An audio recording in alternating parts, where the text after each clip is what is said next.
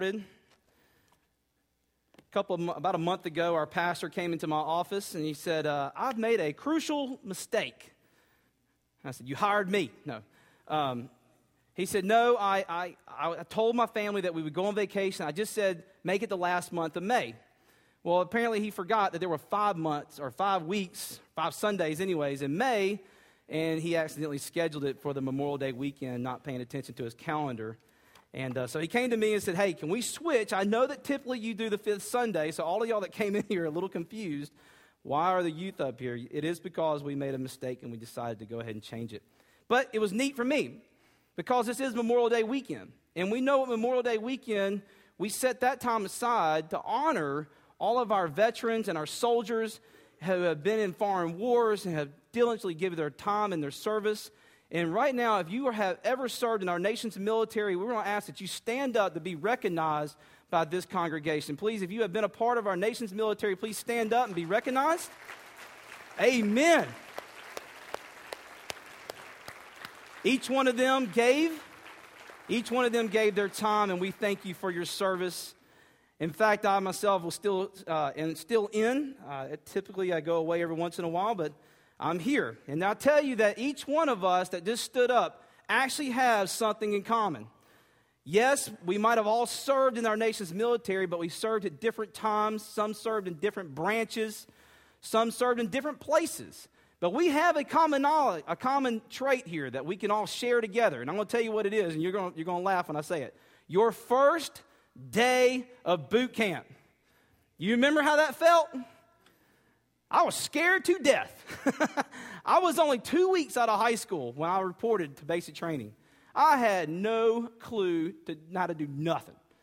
All of a sudden, I find myself on this bus showing up at Fort Benning because apparently they don't allow you to show up in the daylight. They always show up at 2 o'clock in the morning. Something crazy. It's never a normal time. It's never 8 to 5. It's always like 3:30, 4 o'clock in the morning when you show up and you're disoriented. All of a sudden, you're on this bus, and you're looking out these windows, and I've never seen that building before, and out of nowhere comes the meanest, biggest, baddest man. And he is on that bus, and he is giving you instructions to get off his bus. And all of a sudden, everything starts going everywhere, and you're standing. I think I jumped out the window by accident. And next thing you know, I'm on the ground, and he's yelling at us to stand in place, stand in place. And I don't even know where to go, and he's yelling at it. I'm shuffling along, and I'm freaking out. And all of a sudden, he runs in these squares, and they even got footprints on the ground to make sure you don't get lost, I guess. So I'm standing on these footprints. He's telling me to turn right. I turn left. He's yelling at me. I have no clue what to say. I said, yes, sir, because I thought that was respectful. He tells me he's a working man. He doesn't get called sir. He is a drill sergeant. And next thing you know, I'm all confused, and I'm on the ground doing push-ups, sweating everywhere, crying. And before I know it, I'm worn out, and I hadn't even started preaching yet. Good grief. But it's something common. I know each one of us experienced it in some form of fashion. That was mine. It was hot as all blue blazes down at Fort Benning, Georgia. It was humid and hot, and there were sand gnats and ants everywhere. I don't know why they built that place on the ant mound, but they did. But it was certainly neat. And you know, the thing about boot camp, the first day was always chaotic. You're meeting everybody. Everybody comes from everywhere in the United States. And we all think different. We all talk different. They could point out all the Southern boys really quickly. Oh, y'all got that Southern accent. I'm like, yeah, y'all got that Northern accent. And so we talked about how we say window. You know, they say window, we say winder, and then it went on and on. So by it's all said and done, our boot camp was mine was 13 weeks. Not because I chose to stay there. I was in the Army, but it was infantry, so it's all one deal. But by the end, and this is what's neat about boot camp, you all came as an individual. When you graduated, you left as a unit, left as a team. You left as you could have brought world peace. There wasn't nothing you couldn't do. Boy, the drill sergeant says, clean this bay, man. It was snap, snap, snap. Everybody was doing their parts, and it's like you were one unit, one body. I mean, that thing could move mountains. You needed grass cut, it was cut in seconds. It was amazing. Well, you know, I got to thinking about service and that type of institution that I was a part of, and it made me think about, well, Christians also should move as one body. We should be one unit. Think the same way. do the same things. Maybe not all the same things, but in commonality, we should be doing the same things. And so I found this in my heart to preach on this, and you're going to think it's crazy that we started Memorial Day weekend. As you can tell, there's a lot of people missing. And you're going to think I'm hitting on them, and you think I'm criticizing them, but I'm going to tell you our pastor's on vacation, so it's okay. You get one day out of the year to miss Sunday. Just happens to be this one the day I'm preaching. Hebrews chapter 10, in the 19th verse. And so, dear brothers and sisters, we can boldly enter heaven's most holy place because of the blood of Jesus. By his death, Jesus opened a new and life-giving way through the curtain into the most holy place. Now, the most holy place was where the Ark of the Covenant sat. And only one person was ever allowed in there once a year, the Holy of Holies. If you and I had entered in there with sin in our heart or unredemption in our heart, we surely would have fell dead. But here it says that Jesus opened a new life and a new way through the curtain into the most holy place. And then it says, and since we have a great high priest who rules over God's house, let us go right into the presence of God with sincere hearts, fully trusting him, for our guilty consciousness has been sprinkled with Christ's blood to make us clean, and our bodies have been washed with pure water. Let us hold tightly without wavering to the hope we affirm, for God can be trusted to keep his promise. Let us think of ways to motivate one another to acts of love and good works. And let us not neglect our meeting together as some people do, but encourage one another, especially now that the day of his return is drawing near. You see, today's message is not to hit on you about being absent from church, but I want to really get into the Christian life. And I really want to got this point, and be kind of driving it on. Can a Christian live a Christian life without being a part of the church or even attending church? Well, certainly joining churches and attending churches will not save you. First of all, you have to do the first part. You have to accept Jesus, the Son of God, incarnated in human flesh, because he saw there was no hope for you and I anymore. Come down on earth, born through a virgin woman, preach the message of the truth, that whosoever shall trust in him shall not perish but have everlasting life, went to a Roman cross, died, shed the blood of finalized atonement to the Father, and rose on the third day. That, in its message, is about being a Christian. But there's another part to it that you and I have left out. And I don't know where it started, but it has began. That we can be Christians without being a part of the body of Christ. And yes, you might be successful at some times. But being a part of the body provides us with great fellowship and comfort, as we will discover in just a second. We're to live our life in accordance with the Scriptures and with a clean heart. You see, when we as Christians, we present ourselves as a pillar, as a light. And people do recognize that. In my walk, of course, I'm in a ministry, and people know that. But when I put on my uniform, no one knows that. I don't wear the cross because I'm not a chaplain. They don't know what my job is, but they do know that I am different. And I can tell you, soldiers have a different language. And it's tough being around them, the way they talk at times. But I always set myself apart. One day, a little boy walking down the beach, as he was doing on a vacation, he spied a woman sitting on the beach under the umbrella. He walked up to her and said, "Are you a Christian?" She said, "Yes." "Do you pray often?" the boy asked next. And again, she answered, "Yes." He said, "Do you read your Bible every day?" She nodded and said, "Yes." With that final question, he said, "Will you hold my quarter while I go swimming?" See, he was checking her out. He was getting some information. Is this somebody I can give something to and get it back, or is this person going to leave? That's what you and I should be as. They should be able to hand us anything. They should be able to hand us their hardest tragedy moments and know that they are safe inside of with us. that we will turn and give them prayer, that we will turn and comfort them and serve them. So, with all that said, the New Testament tells us many times that believers should serve one another, should love one another, forgive one another, encourage one another, comfort one another, and certainly in fellowship. Verse 25, and let us not neglect our meeting together as some people do. So let me ask you this, and the scriptures are pretty clear in this, but can you do all the scriptures say and not attend church? If your answer is yes, you can do all those things and not attend church, then somebody got it wrong. There's been a vital mistake. And I want to be serious about this one.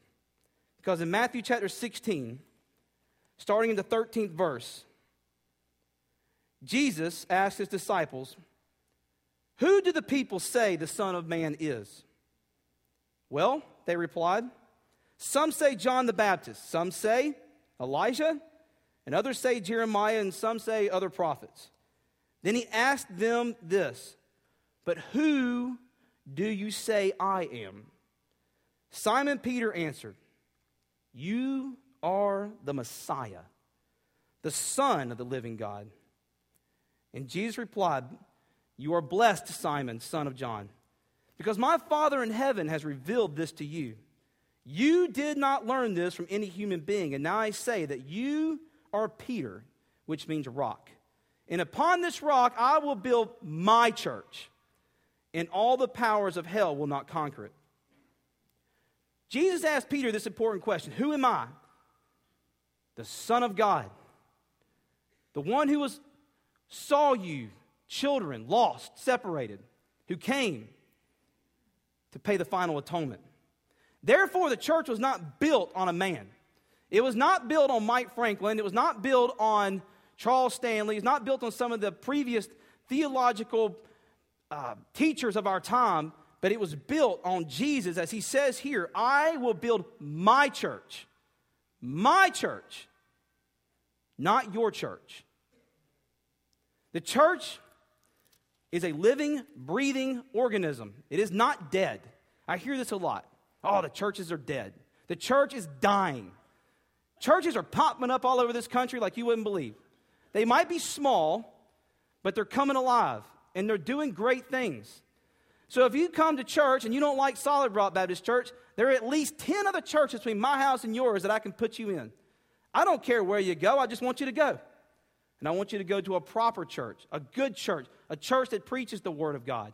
Not ashamed of it, not ashamed of the gospel, but upholds it, evangelizes it, tells others about it, serves others. Lots of churches out there to do that, not just Solid Rock. We're just one of many. But who makes up the church? What's inside it? Is it just carpet pews and sheetrock walls? Somewhat. That's the building itself, but that's not it. The church is made up of believers in Jesus. We make up the church. Romans 12:4. Be honest in your evaluation of yourselves, measuring yourselves by the faith God has given you. Just as our bodies have many parts, and each part has a special function, so it is with Christ's body, the church.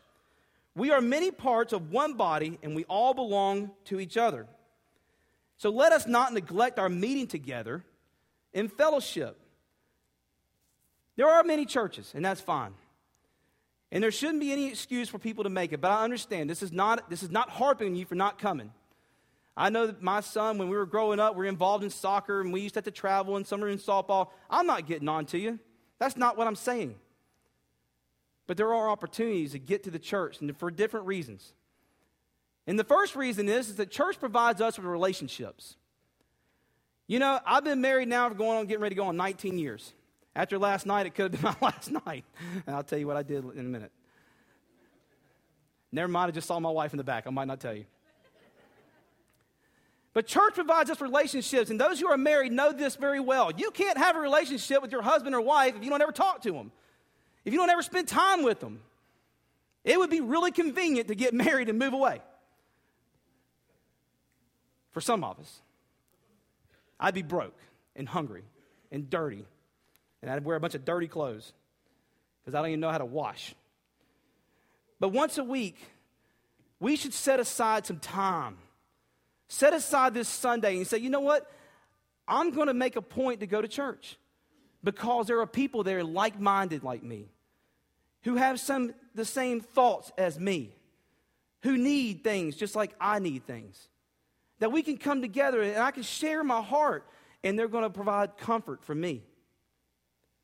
Inside that time, we get an opportunity to come and feed our souls. Sure, you can worship by yourself. I know the deer hunters out here. I know that you have some great moments in Christ when you're in that deer stand by yourself and you're seeing the sun just twinkle up and everything's kind of glistening. And you're often wondering, man, is that what heaven looks like? If you got to shoot your deer in heaven, I hope not. Hopefully there's Chick-fil-A's on every corner in heaven. Amen? I love Chick-fil-A. But I'm sure you can do a lot by yourself. And some people who are physically unable to come to church, and they're in these situations. Some are in assisted living, and they can't leave. And you can do things on your own. You can sing to yourself, and some of y'all do a really good job until you get up here on stage. And some of y'all, you should be praying. Prayer should be daily. And you should be studying your Bible. And those are all the things that we do here in church. And you should do those on your own, but you should do those also here. Because God told us to do that. He said, let us not neglect our meeting together, not forsake our assembly of each other. The day's going to draw near when it's going to get really tough to come to church. Because the persecution will be out there, and the Bible states it. One Sunday morning, a mother called her son and to make sure that he got out of bed and ready for church. I'm not going, he replied. She said, yes, you are going, so get out of that bed. He said, give me one good reason why I should go. She said, all right, I'll give you 3 good reasons. 1, I'm your mother, and I say you're going.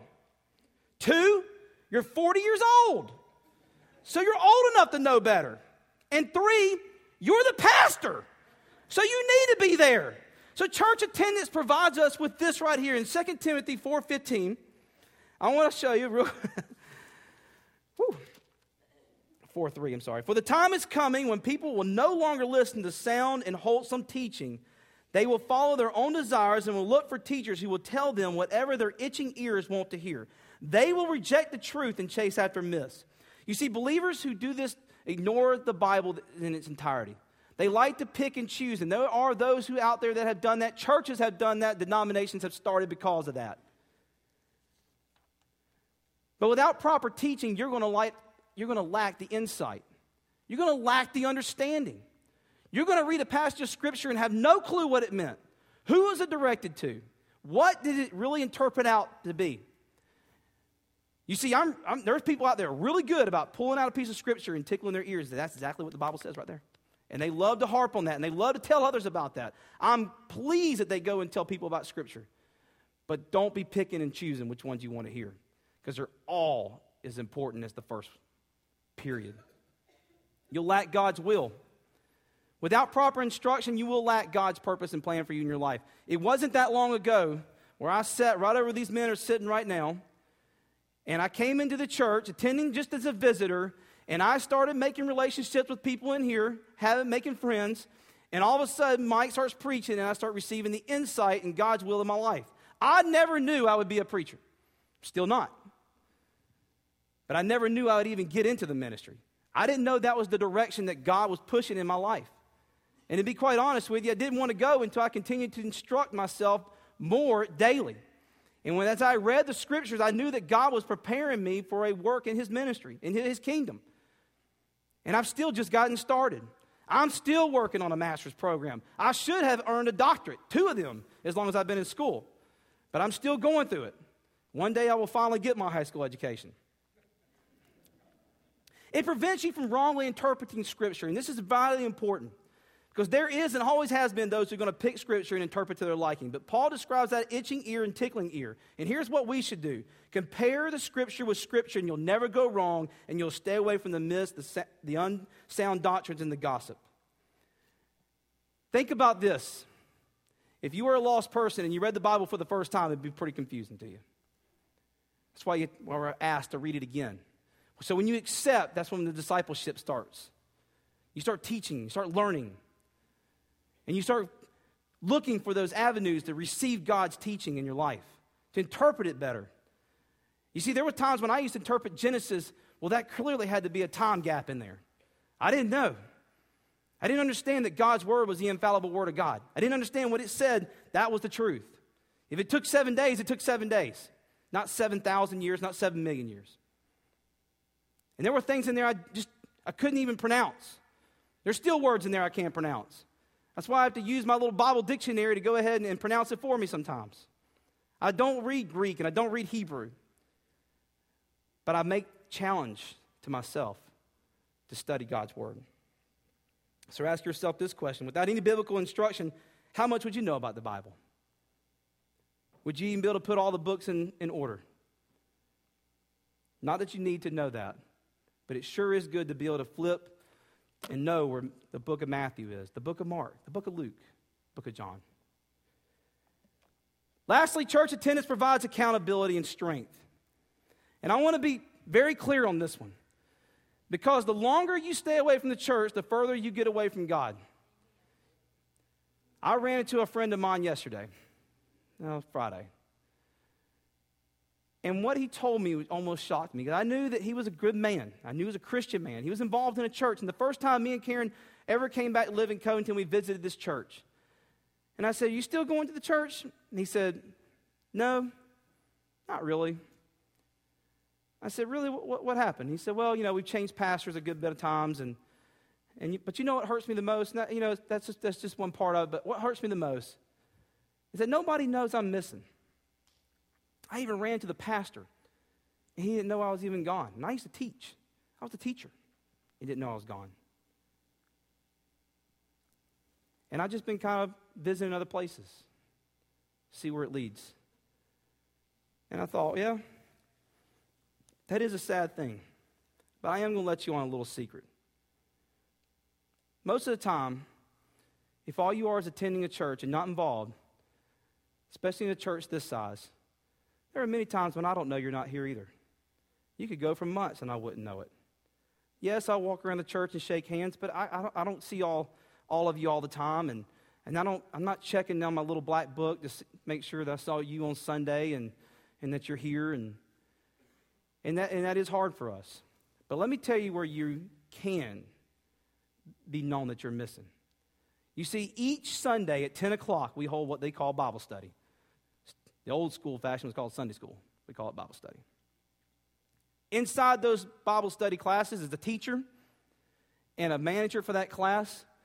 And when you show up, they take your name, they get your address, and they start checking your attendance.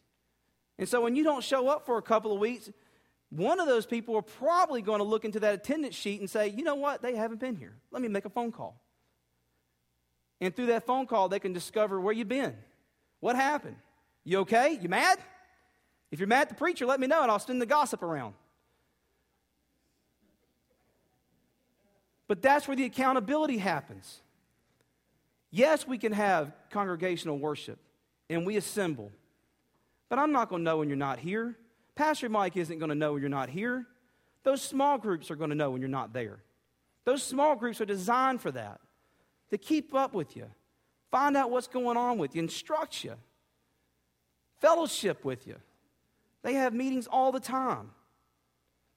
So to say that you didn't get a phone call from one of us, well, I want to ask you, what Sunday school class are you into? If you say you're not involved in a Sunday school class, I'm like, well, how do I know you're not there? Don't blame me. You can pick up the phone and say you're not coming. They don't send it straight to voicemail.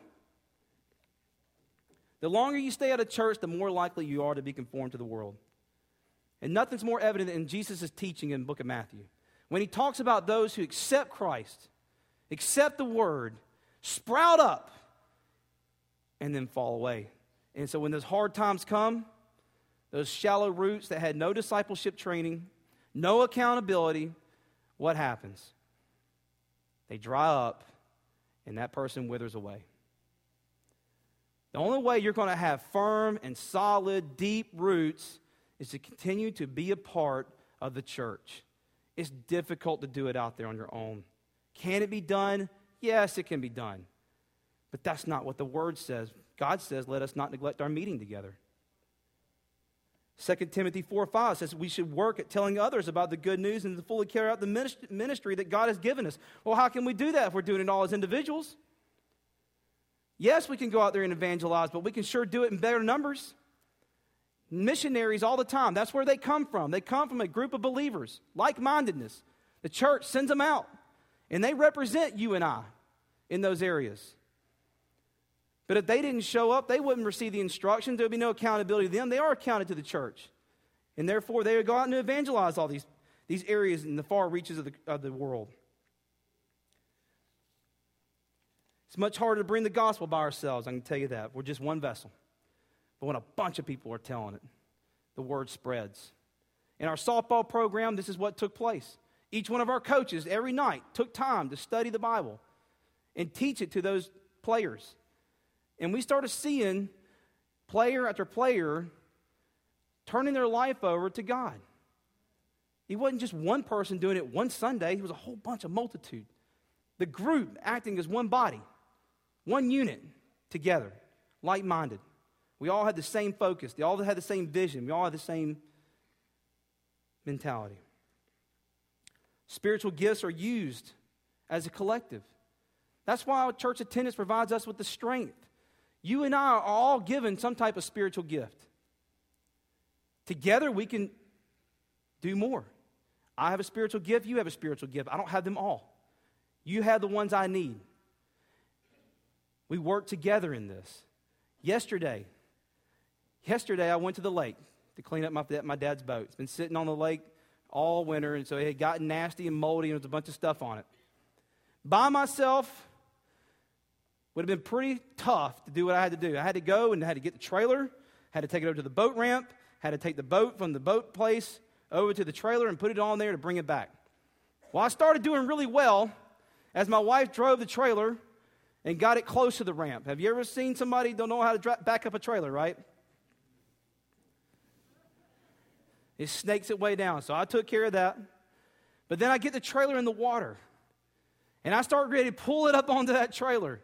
And I missed. I went far left, and I went far right, and my helpful son was standing there. Dad, go left. Dad, back up. Dad, come forward. Dad, go right. And I said, you know what? It'd be so much easier if you would help me instead of just instructing me all these places. You could get in the water, and we'll just put the boat on the trailer itself.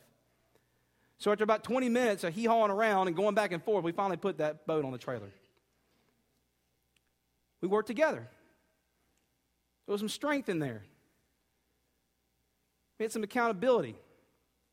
You and I have these same things. Church attendance is important. It is. I know the pastor's not here. He's on vacation, but he didn't leave. Every one of us deserve that moment. But showing up, being a part of the body, working together as a unit is scriptural. It's commanded. Provides us with relationships, attendance, and accountability and strength. One day while walking down the street, a highly successful human resources director was hit by a bus and she died.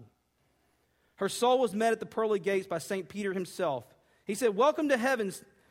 Before you get settled in, it seems we have a problem. You see, we've never had a human resources director make it this far, and we're not really sure what to do with you." "No problem, just let me in," she said. "Well, I'd like to, but I have higher orders. What we're going to do is let you have a day in hell and a day in heaven, and then you can choose whichever one you want to spend eternity in." She said, "Actually, I think I've made up my mind. I prefer to stay in heaven." "Sorry, we have rules." And with that, St. Peter put the executive in the elevator and went down to hell.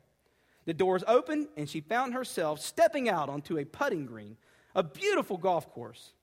In the distance was a country club, and standing there were all her friends and fellow executives. They all came up and kissed and hugged her, and were all cheering for her. They played an excellent round of golf, and that night they went to the country club where they enjoyed an excellent steak and lobster dinner. She met the devil and thought he was a pretty nice guy, and she had a great time telling jokes and dancing. Everybody shook her hand, and she waved goodbye, and she got back into the elevator. The elevator opened at the pearly gates, and she found St. Peter waiting for her. And she spent the next 24 hours lounging around in the clouds and singing and had a great time. And before she knew it, her 24 hours were up, and St. Peter came and got her. He said, you spend a day in hell and a day in heaven. Now choose your eternity. He said, the woman replied, well, I never thought I'd say this. I mean, heaven has been really great and all, but I think I have a better time in hell. So St. Peter escorted her to the elevator, and again, she went back to hell. When the doors opened, she found herself standing in a desolate wasteland covered in garbage and filth. She saw her friends were dressed in rags and were picking up the garbage and putting in sacks. And the devil came up and put her arm around her. I don't understand, the woman said. Yesterday I was here and there was a golf course and a country club and we ate lobster and we danced and we had a great time. Now all there is wastelands and garbage. And all my friends look miserable. The devil looked at her and smiled. Well, yesterday we were recruiting and today you're staff. You see, just attending church is not going to save you. But meeting together will provide us with relationships with Christ, provides us with instructions in His Word, and gives us accountability and strength. You see, it's really easy. It is very easy to wake up Sunday morning and say, you know what? I'd rather just spend my day here at the house and go do something else and not take up my time and have to come to church.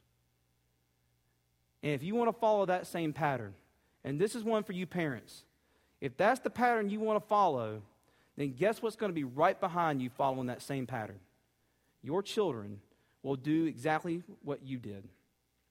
If you don't instruct them to go to church and make them attend, they will not attend when they grow up and become parents. And then whole generations will be lost from the simplest designed plan Satan himself has ever come up with, and that is make the world look better than what the church has to offer. And when the day comes, it's going to be a sad point when all those people are standing around and saying, well, why didn't you make us go? We didn't know that's what took place. As our band makes its way back up